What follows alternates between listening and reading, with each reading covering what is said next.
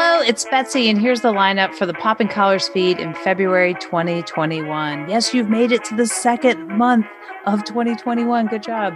Video may have killed the radio star, but it did not kill our topic on this month's Poppin' Collars.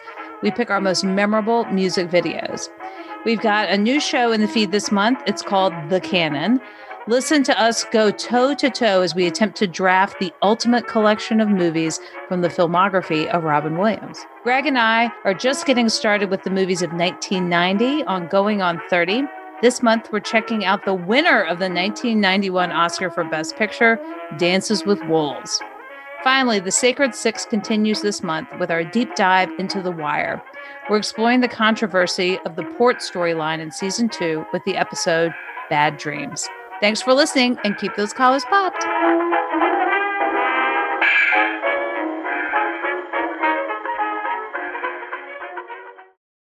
I would like to invite us each to acknowledge the traditional custodians of the land where I am currently living, the Powhatan, the Monacan, the Cherokee Nations, and where Greg is currently living, the Tequesta, the Taino, and the Seminole. We acknowledge the fact of their dispossession and to pay respect to their elders, past and present.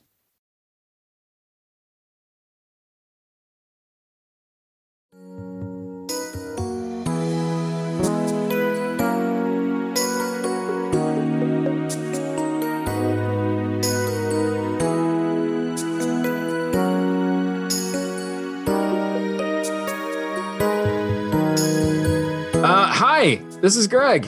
This is Betsy. And this is Going on 30, a Popping Collars side project where we see the frontier of movies that were nominated or should have been nominated for Best Picture 30 years ago before they're gone.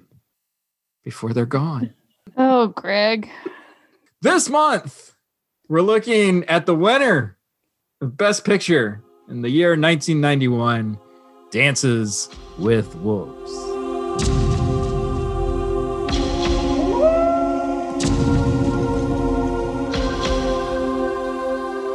Just hear that you've been decorated, and they sent you here to be posted.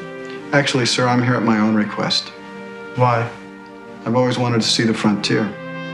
You want to see the frontier? Yes, sir. Before it's gone. There ain't nothing here, Lieutenant. Everybody's run off or got killed. What about Indians?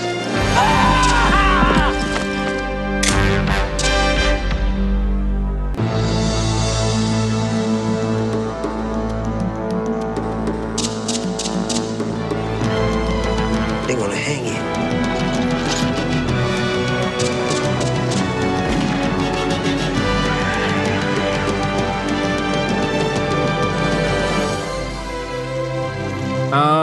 I have a brief description of this movie. Betsy, would you like to hear it? Is it historically accurate? It's incredible how brief this description is based on the fact that it's about a 6-hour long movie. Okay. All right, good. Well, I'm glad that the summary does not mirror the length of this film. Wounded Civil War soldier John Dunbar, played by Kevin Costner, tries to commit suicide and becomes a hero instead. As a reward, he's assigned to his dream post, a remote junction on the western frontier, where he soon makes unlikely friends with the local Sioux tribe. That's pretty accurate. Yeah. Betsy, what is your history with Dances with Wolves? So I saw this movie in the theater. I have to admit that I blocked out the beginning of this movie. I must have, maybe when we rented it, I fast forwarded because I did not remember the beginning of this movie very well. And the whole riding the horse across the battlefield, right? And the weird general guy. Mm-hmm. I didn't remember any of that stuff. I kind of remembered the farting wagon guy, but I didn't remember a lot of the beginning of the movie. Farting wagon guy was on Murphy Brown. Yes, and that's he was. That's what I knew him from. Elton, was that his name? Yes, Murphy Brown. In the summer of 1992, I actually went out to South Dakota and we had a companion diocese relationship with the Diocese of South Dakota and the Diocese of Alabama. We rode on a bus from Alabama to South Dakota, and we worked on a reservation. We had two groups. One group, I think, it's really very much, now that I teach the fallacies of service learning and, work projects and mission trips, I think we essentially moved a big pile of dirt and gravel from one part of a work site to another. Like it shouldn't have given us as teenagers any real jobs. And then our Bible study was essentially playing with children. And so that's what we were doing. So very much now that I can look back both on the movie and on that experience, some problematic tones. Yeah. So we'll see. What about you? Well, so here's what I'm starting to learn about my parents' movie collection, which we're steadily going through as we do this podcast. What I'm starting to learn is that when they got their Columbia subscription or whatever it was that ended up getting them like 12 VHS tapes for like a penny or whatever, I'm learning that they must have gone through a list of like what won Best Picture at the Oscars or what was nominated for Best Picture at the Oscars, because this tape was in the collection. And it was one of my like go-to movies to watch. I remember I haven't seen it in years. However, when I watched it for this podcast, it was like I had just watched it yesterday. Like I knew beat for beat exactly what was going to happen. And it should be pointed out, this movie feels like it's 6 hours long. So that's a lot of stuff to remember. General thoughts. What are your hot takes about Dances with Wolves? So you and we spoke about this maybe a little less than a week ago, that we both went down a wormhole after this movie, after watching it, talking about looking at the Sioux, the Pawnee, the issues of American Indians, and just the whole, we both went down Google wormholes on all of that, right? Problematic things in this movie around the dialect that's used, that it's a female dialect being spoken by male actors. The Sioux, the Pawnee are the bad guys, and they're portrayed as this stereo. So here's the global hot take. Hot take is there's a lot that this movie is trying to do well, trying to cast Native actors. They're trying to kind of do all of this kind of work, but my overall problem with it now watching it again is that it's all from the white gaze. It's just they're trying so hard. It's like, look, Indians are human and they have families and relationships and they're just like you and I, while we're still demonizing the Pawnee and making them the bad guys. But it's still so much white gaze looking at Native culture. The whole movie, he's auditioning to be the best white guy candidate to be an Indian. That is probably that's my global problem. Wow. Okay. With the movie. That's coming in hot. I was also thinking about this idea of whose story is it? Whose perspective is it? And absolutely, like Kevin Costner takes, a central role in this. And it is this story of a white man experiencing Lakota culture.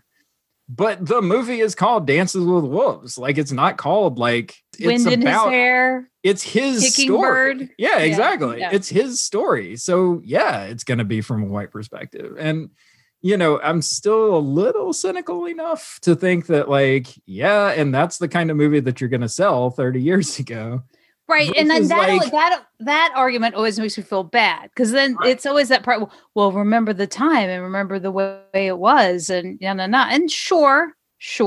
Absolutely. But, to have movies like, less than 6 years later, and other movies like Smoke Signals and other things like this that are really kind of exploring more of the story from the Native perspective, that is then also making fun of Dances with Wolves in that movie. Yes. And that's the thing. Like, if you're telling a story about this population, like, for instance, Chloe Zhao's The Rider that came out, 2 years ago? Stunning, moving movie. One of the best movies of 2018. Someone who's an outsider to this to this community, but is able to tell the stories of that community really well. Not to be an apologist for the year 1990, but I think Kevin Costner knows what this movie is and makes that movie, not the movie that maybe we want it to be. This was a screenplay, and Costner really liked it, but it wasn't getting picked up by anybody.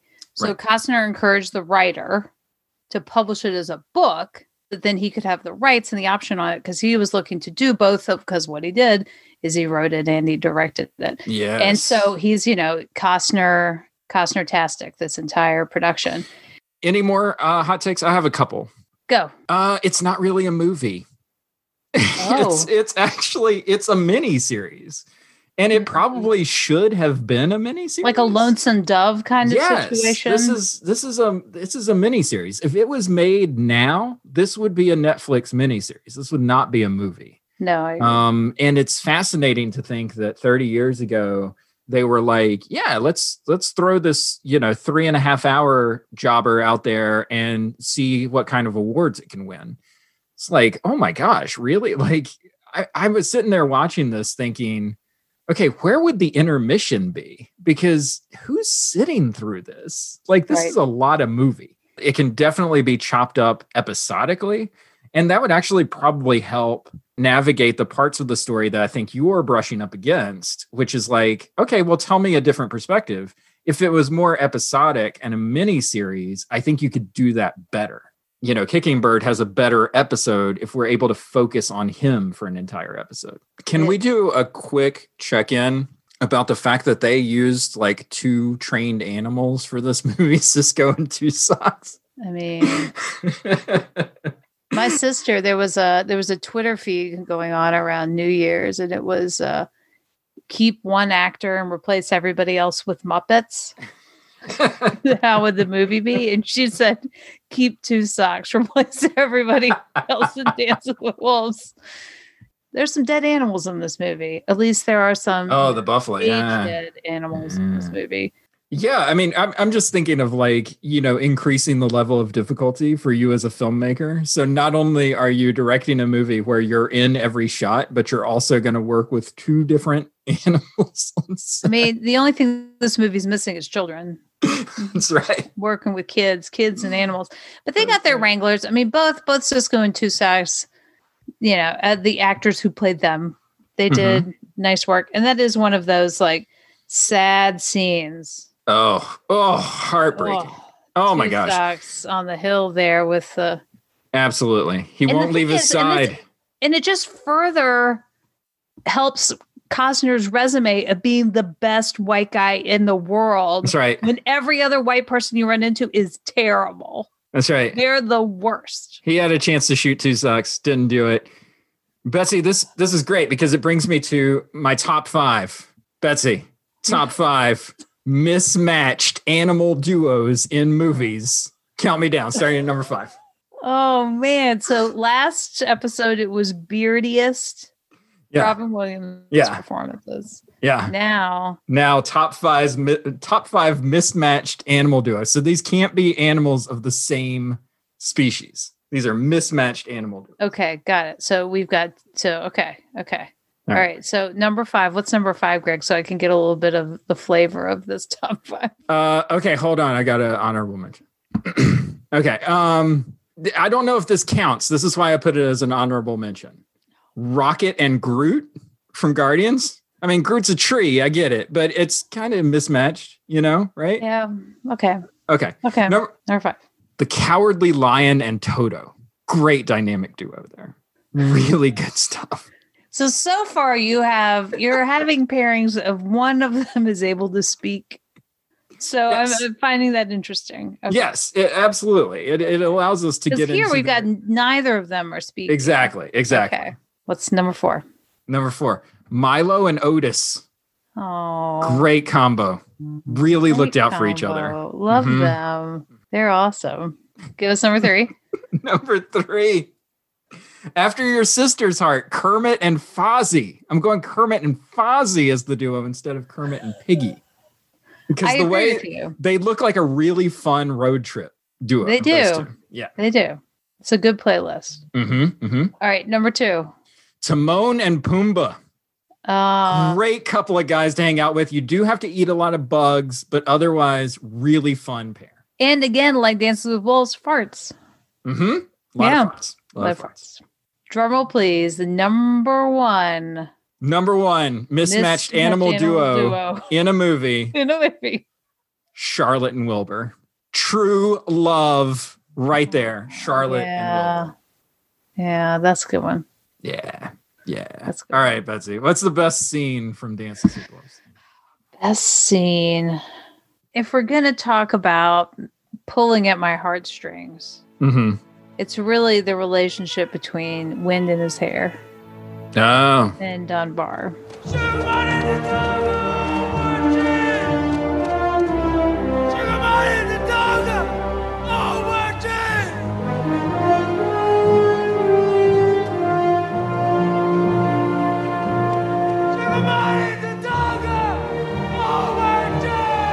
And when they're pulling off at the end and he's yelling at the top of the Don't you know that you are my friend? Yeah. That as critical as I am of this film, there was a tear there. Yeah. As my entire family abandoned me over the time, I convinced them all to watch this movie with me. And by the end, they were all gone. It was me alone crying. I agree with you. I love that scene. I think that on rewatch this time, I don't think that I had ever appreciated the fact that the first time Wind in his hair confronts Dunbar is when he says, "Don't you see that I'm not afraid of you?" And then it gets echoed in this scene where he says, "Dances with Wolves, don't you see that you're my friend?" Yeah, because if you think it, looking at all the different relationships in the movie, whether it's Dunbar and Kickingbird, Dunbar and Sands with a Fist, because it's all about Dunbar and Wind in his hair, Dunbar and his animals, that I think the Wind in his hair, that has the most complexity, I feel like, to me. Yeah, I think so. I agree. My best scene is maybe what makes them become friends, which is the buffalo hunt scene. It is just really amazing filmmaking. And I kept like rewinding it and trying to watch to see like how far are these actors away from the buffalo. Like you can tell that they're buffalo. You can tell that they're in the same space as the actors, but there's no way that they're riding side by side with these buffalo. I don't know. It was a total trick of the camera, total trick of the eye, but I mean, just communicated like so much about, they filmed that on a buffalo farm, right? Yeah. And how Dunbar approaches a buffalo hunt as like a soldier with a gun versus like how the tribe conducts the buffalo hunt with like no saddles, bow and arrows and stuff. Really cool.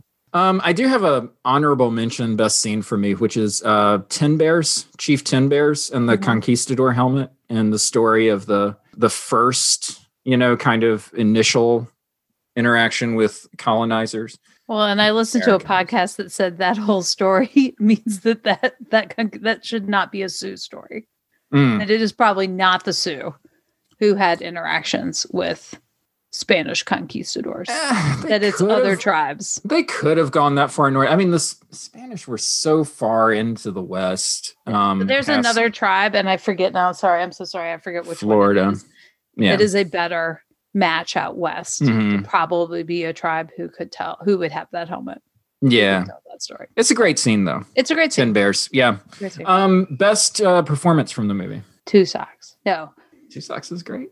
Two Socks is pretty good.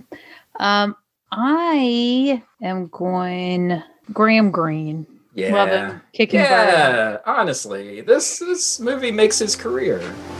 You finish your pipe.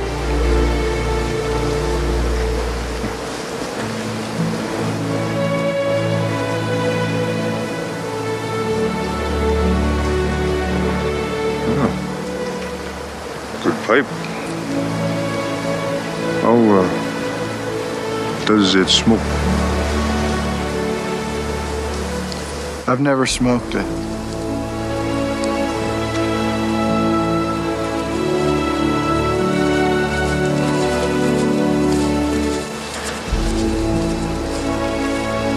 We come far, you and me. I will not forget you. And I think it's interesting too that we're really dealing with, like when I started going down a wormhole of Native actors or actors that get cast in Native roles, it's very interesting when you're looking at a particular population that has had a long history of being played by white people in American cinema. And then, now we're casting people who are, from the population, but then that's all you get to play. And that's still something that is we're still in the midst of all of it. Oh, totally. Absolutely. And just as a recommendation, I would recommend the documentary Reel Injun, REEL Injun, INJUN. Used to be playing on Netflix, I think, but does a great job of talking about exactly what you're saying, like taking roles away from Native peoples, putting white actors into them, the long history of how Native Americans are portrayed in Hollywood, and the effects that has on reservation life and how a people perceive themselves based on the stories that are told about them. It's a really good documentary. Reel Injun. I don't know where it's playing now. It's really good. I mentioned Smoke Signals earlier, which was, I think, one of those movies that kind of, when I was in college, kind of broke open some of that. It was a different view of reservation life than I had been given on that trip in high school. So. Yeah. I like Mary McDonnell in this movie. I feel like she is really good at what she's doing, but she needs more to do. Like if she had a little bit more, then it would be great.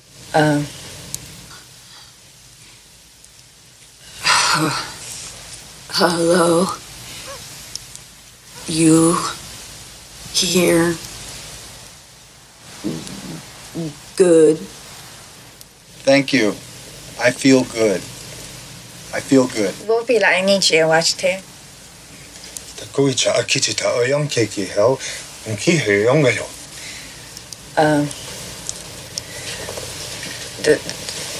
The soldier fort. You come there. Wait. What is your names? Our names. What is his name? Chachapiki Slaveachi. 또 착로 고와글로 세차.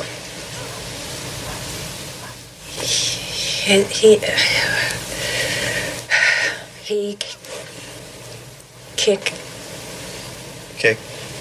Okay, honk. More kick.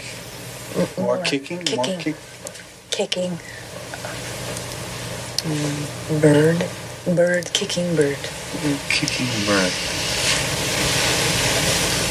Zintka nagwaka. What is he? Is he chief? No. Takiyahu.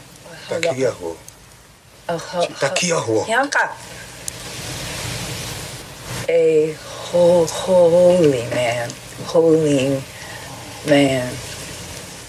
If we went with your miniseries concept, she would have had more to do. So we don't need to add any more to this movie. No, we have plenty with this movie. We got enough.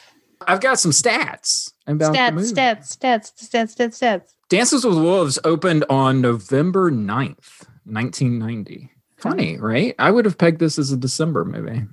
But November came out before. Well, people, they needed a couple of holidays to get people's butts in the chairs. That's true. That's true. I mean, this is one of those movies where it's like you had to kind of figure out the movie schedule. Yeah. At the theater, right? Yeah, to be able to fit in as many screenings as you could of this movie. Not many screenings of Dances with Wolves going on. No. Domestic gross of $184 million. What a hit. Is that good? I don't really know how to. Okay, so $100 million means you're a blockbuster. So if you're pulling in 184 in 1990 dollars, you're doing really, with a really 3-hour movie. With a 3-hour movie, yeah. You're doing really, really well. Okay, so this was not only a hit, it's a mega hit. The number 3 grossing movie of 1990. It is the number 245th top grossing movie of all time. And here it comes. Flirt, Marry, Kill. Here's your triple feature. Okay.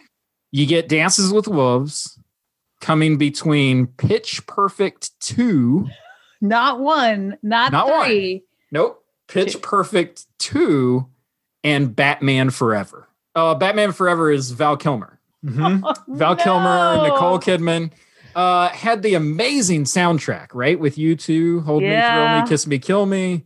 And I want to say Kiss from a Rose by Seal was on that soundtrack. Oh, that was a good soundtrack. Oh, a great soundtrack. Batman Forever. So you get Pitch Perfect 2, Dances with Wolves, Batman Forever, Flirt, Marry, Kill. Okay, I'm gonna. Oh God, this is hard. Okay, I'm gonna flirt with Dances with Wolves, kill Pitch Perfect 2, and marry Batman Forever. That's hard. It's the Jim Carrey of it all, right? Jim Carrey. Yeah, making me make choices. Yeah, I'm gonna flirt with Batman Forever. I'm gonna marry Dances with Wolves. I'm gonna kill Pitch Perfect 2. Poor Anna Kendrick. Ugh. Well, I mean, that's just it was a bad draw. Yeah, it was. That's a tough beat, being in the middle of those three. Yeah, agreed. 83% on Rotten Tomatoes. Roger Ebert, short and simple review. A simple story, magnificently told. 4 out of 4 stars. Loves it. This is Rogers. Okay, on the other hand, Janet Maslin, who I think liked this movie, will remind you that Janet Maslin is the film and literary critic at the New York Times. I think that she liked this movie. She included it along with, in her review, a lot of movies of 1990 that she identified as sort of spiritually seeking movies. So she paired this movie with like Ghost, as far as like, you know, people trying to figure out their place in life or their purpose or, you know, stuff like that.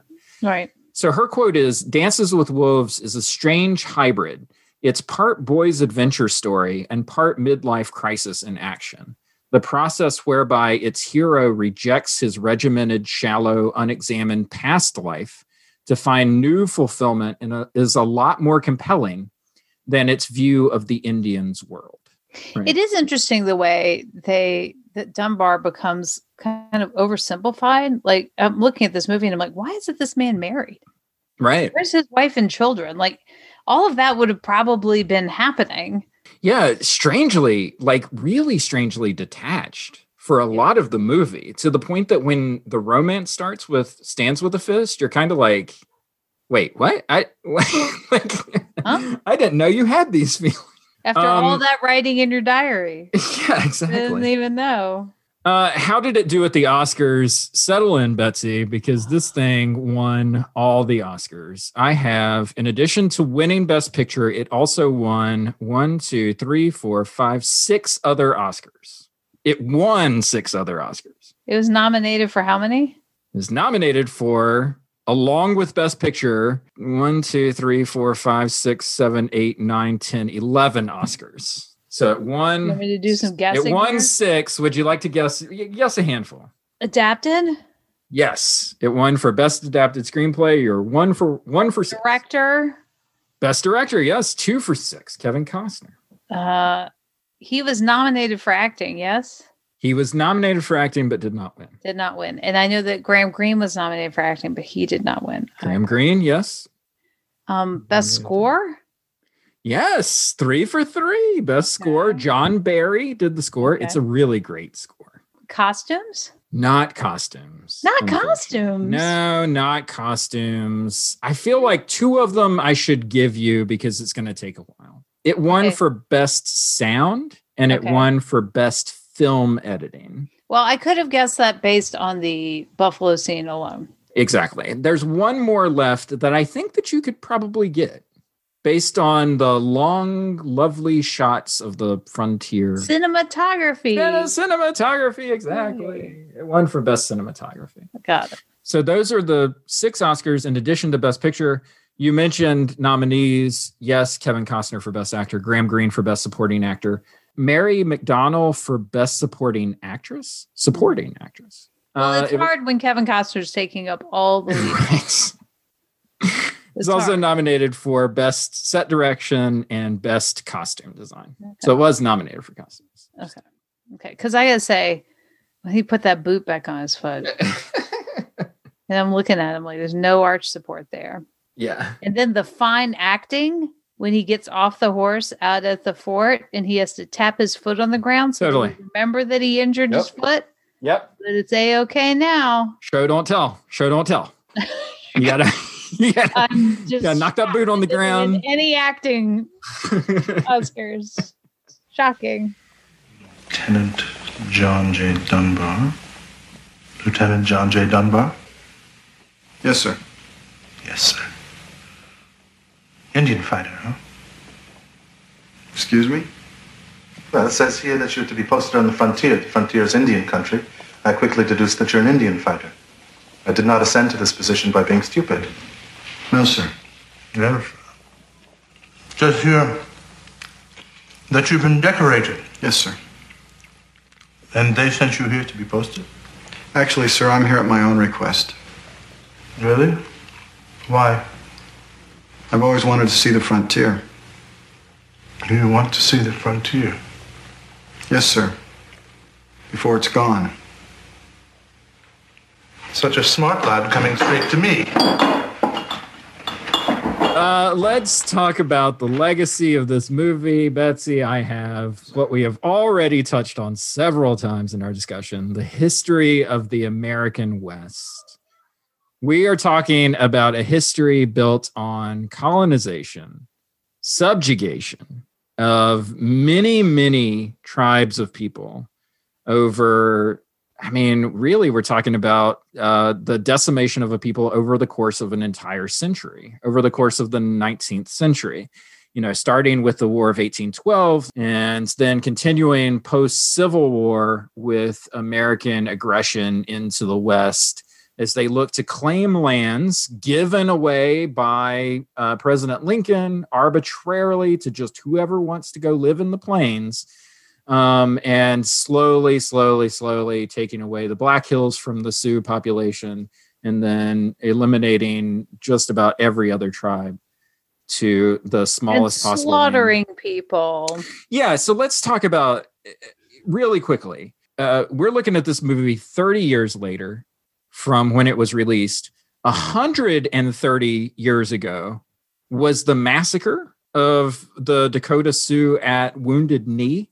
Mm-hmm. Which some people call a battle. It was nothing more than white soldiers shooting women and children. That was all it was. It was not a battle. And then 5 years ago was when the Dakota Access Pipeline was authorized. So those are just the anniversaries. Several things, including the violations of the Fort Laramie treaties by America against the Sioux.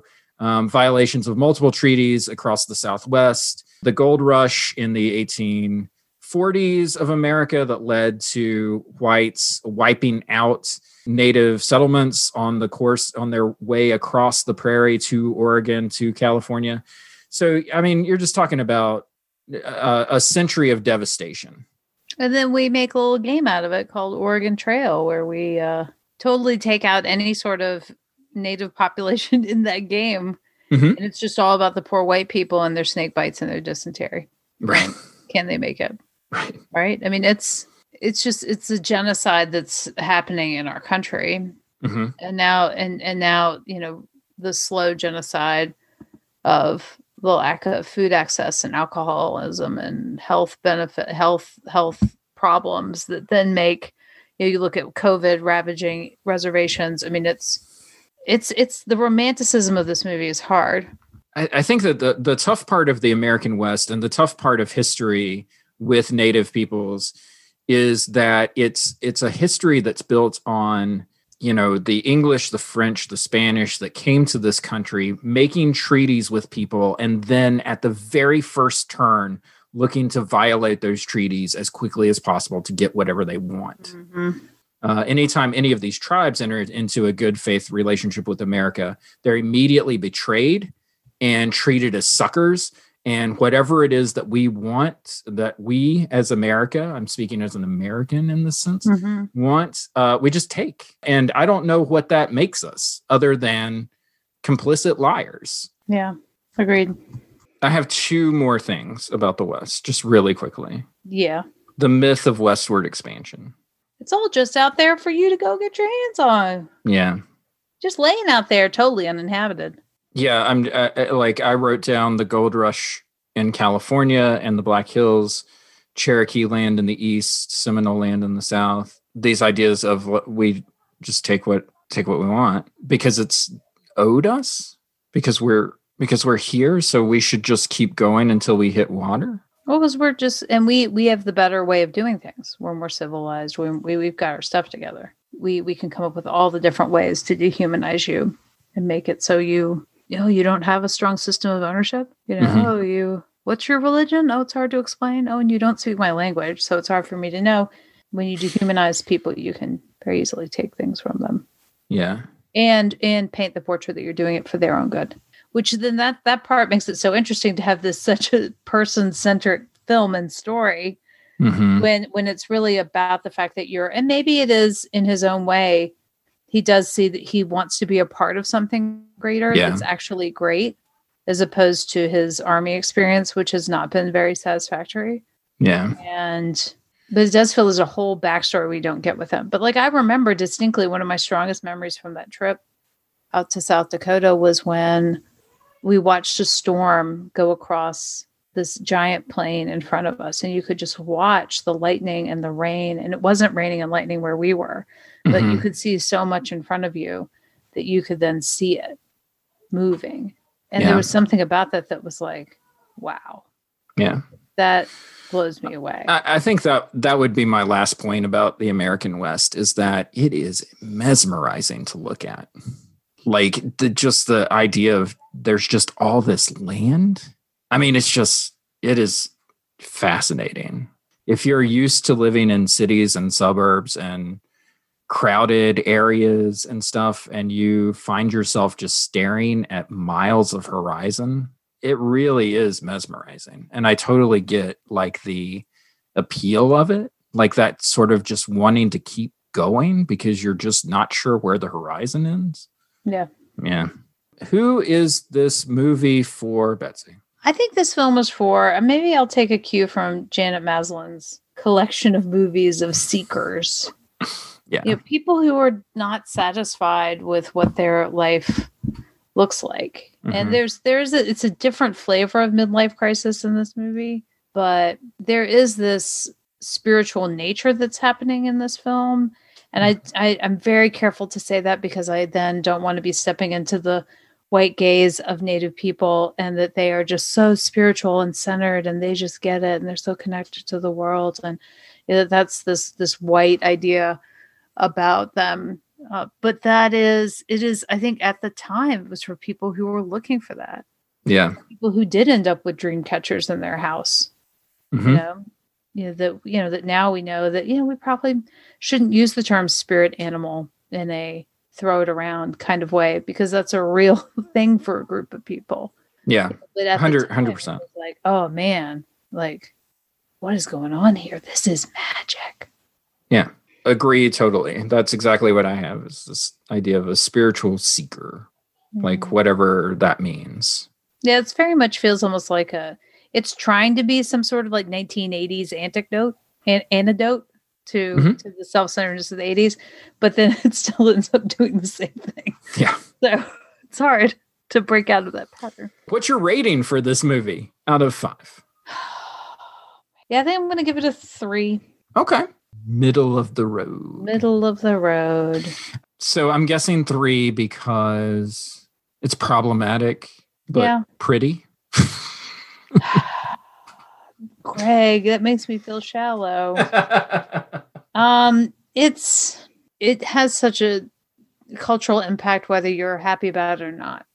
So I think that it offers a reflection of kind of what we were trying to do. Yeah. But it doesn't fully step into really examining problems that have been done in later films. Okay. I give it a 4 out of 5. I think that it is a really good movie. Like, I think it's just well shot. It's well crafted. The character motivations make sense to me. I feel like it's a good movie that does exactly what I think it sets out to do, which is tell the story of this man moving from being John Dunbar to being Dances with Wolves. That's the whole point of the movie, and the movie does that. And to that end, I say that it's a 4-star movie to me. There's been talk of another book. Oh, I think. I don't know that it was actually published, but Costner doesn't do sequels. to be fair, he was in Batman v Superman: Dawn of Justice, which was I don't know whether you can count that. It's not. There's not a spiritual sequel. 2 or a 3 or a something. It's a Man of Steel. I mean, why did the Academy nominate this movie? Oh my God, what a facile question. God. Why would how could they not? How could they not nominate this film? It is. I'm actually very curious. What are the longest films nominated? Oh man, I would say that this has got to be one of them. Lawrence of Arabia, did that win? Another movie that's very much like this movie. Yeah, I mean, it's an epic. Like Academy Awards love epics. Like if you can show them a vast landscape with a lot of people, this is the movie that Academies nominate. Like this is absolutely. This is like here. Let's do it. A1. It is number 10 in longest movie. Oh, okay. Give me number 9. Here we go. So it's number 10. I get to do my own top 10. Yeah, top 10. At 181 minutes, it's number 10. 183 minutes, number 9, The Deer Hunter. 191, number 8, Gandhi. 194, number 7, Titanic. Wow, Titanic's that long. Number 6, coming in at 195, Schindler's List. That breaking the 200 mark at 201. Number 5, Lord of the Rings, Return of the King. Oh, are you kidding me? I sat through a 200-minute movie. Number 4 at 204 minutes, Godfather Part 2. Number 3 at 212, Ben-Hur. Epic for sure. Oh, yes. Oh my gosh. Yeah. And the movie you mentioned, number 2, Lawrence of Arabia at 228. And then another over-romanticized movie of another part of the country, number 1 at 238 minutes, Gone with the Wind. Oh, Gone with the Wind. So this is the Academy movie. It's the reason that it won Best Picture in 1991. And we're just going to have to see if it holds up in our estimation of what should be the Best Picture in our rewatch of movies from the 1991 Oscars. Next up is not a movie that was nominated by the Academy. It was a movie that was nominated by me. By you. I picked our next movie. Tim Burton's seminal film. Like if you had to show somebody, this is what a Tim Burton film is, this is what you would show them. It is Edward Scissorhands. Edward Scissorhands is going to be our next movie. Betsy, are you excited? I am. I have a great fondness for this movie. So Winona Ryder. Watch it again. Kid from the Breakfast Club, except he's all muscly now. Right? And it's very disturbing. That's right. Enjoy Edward Scissorhands. That will be our next film. Betsy, thank you so much for not cutting my foot off when we were watching this. Keep my foot. We will see you next time. Bye.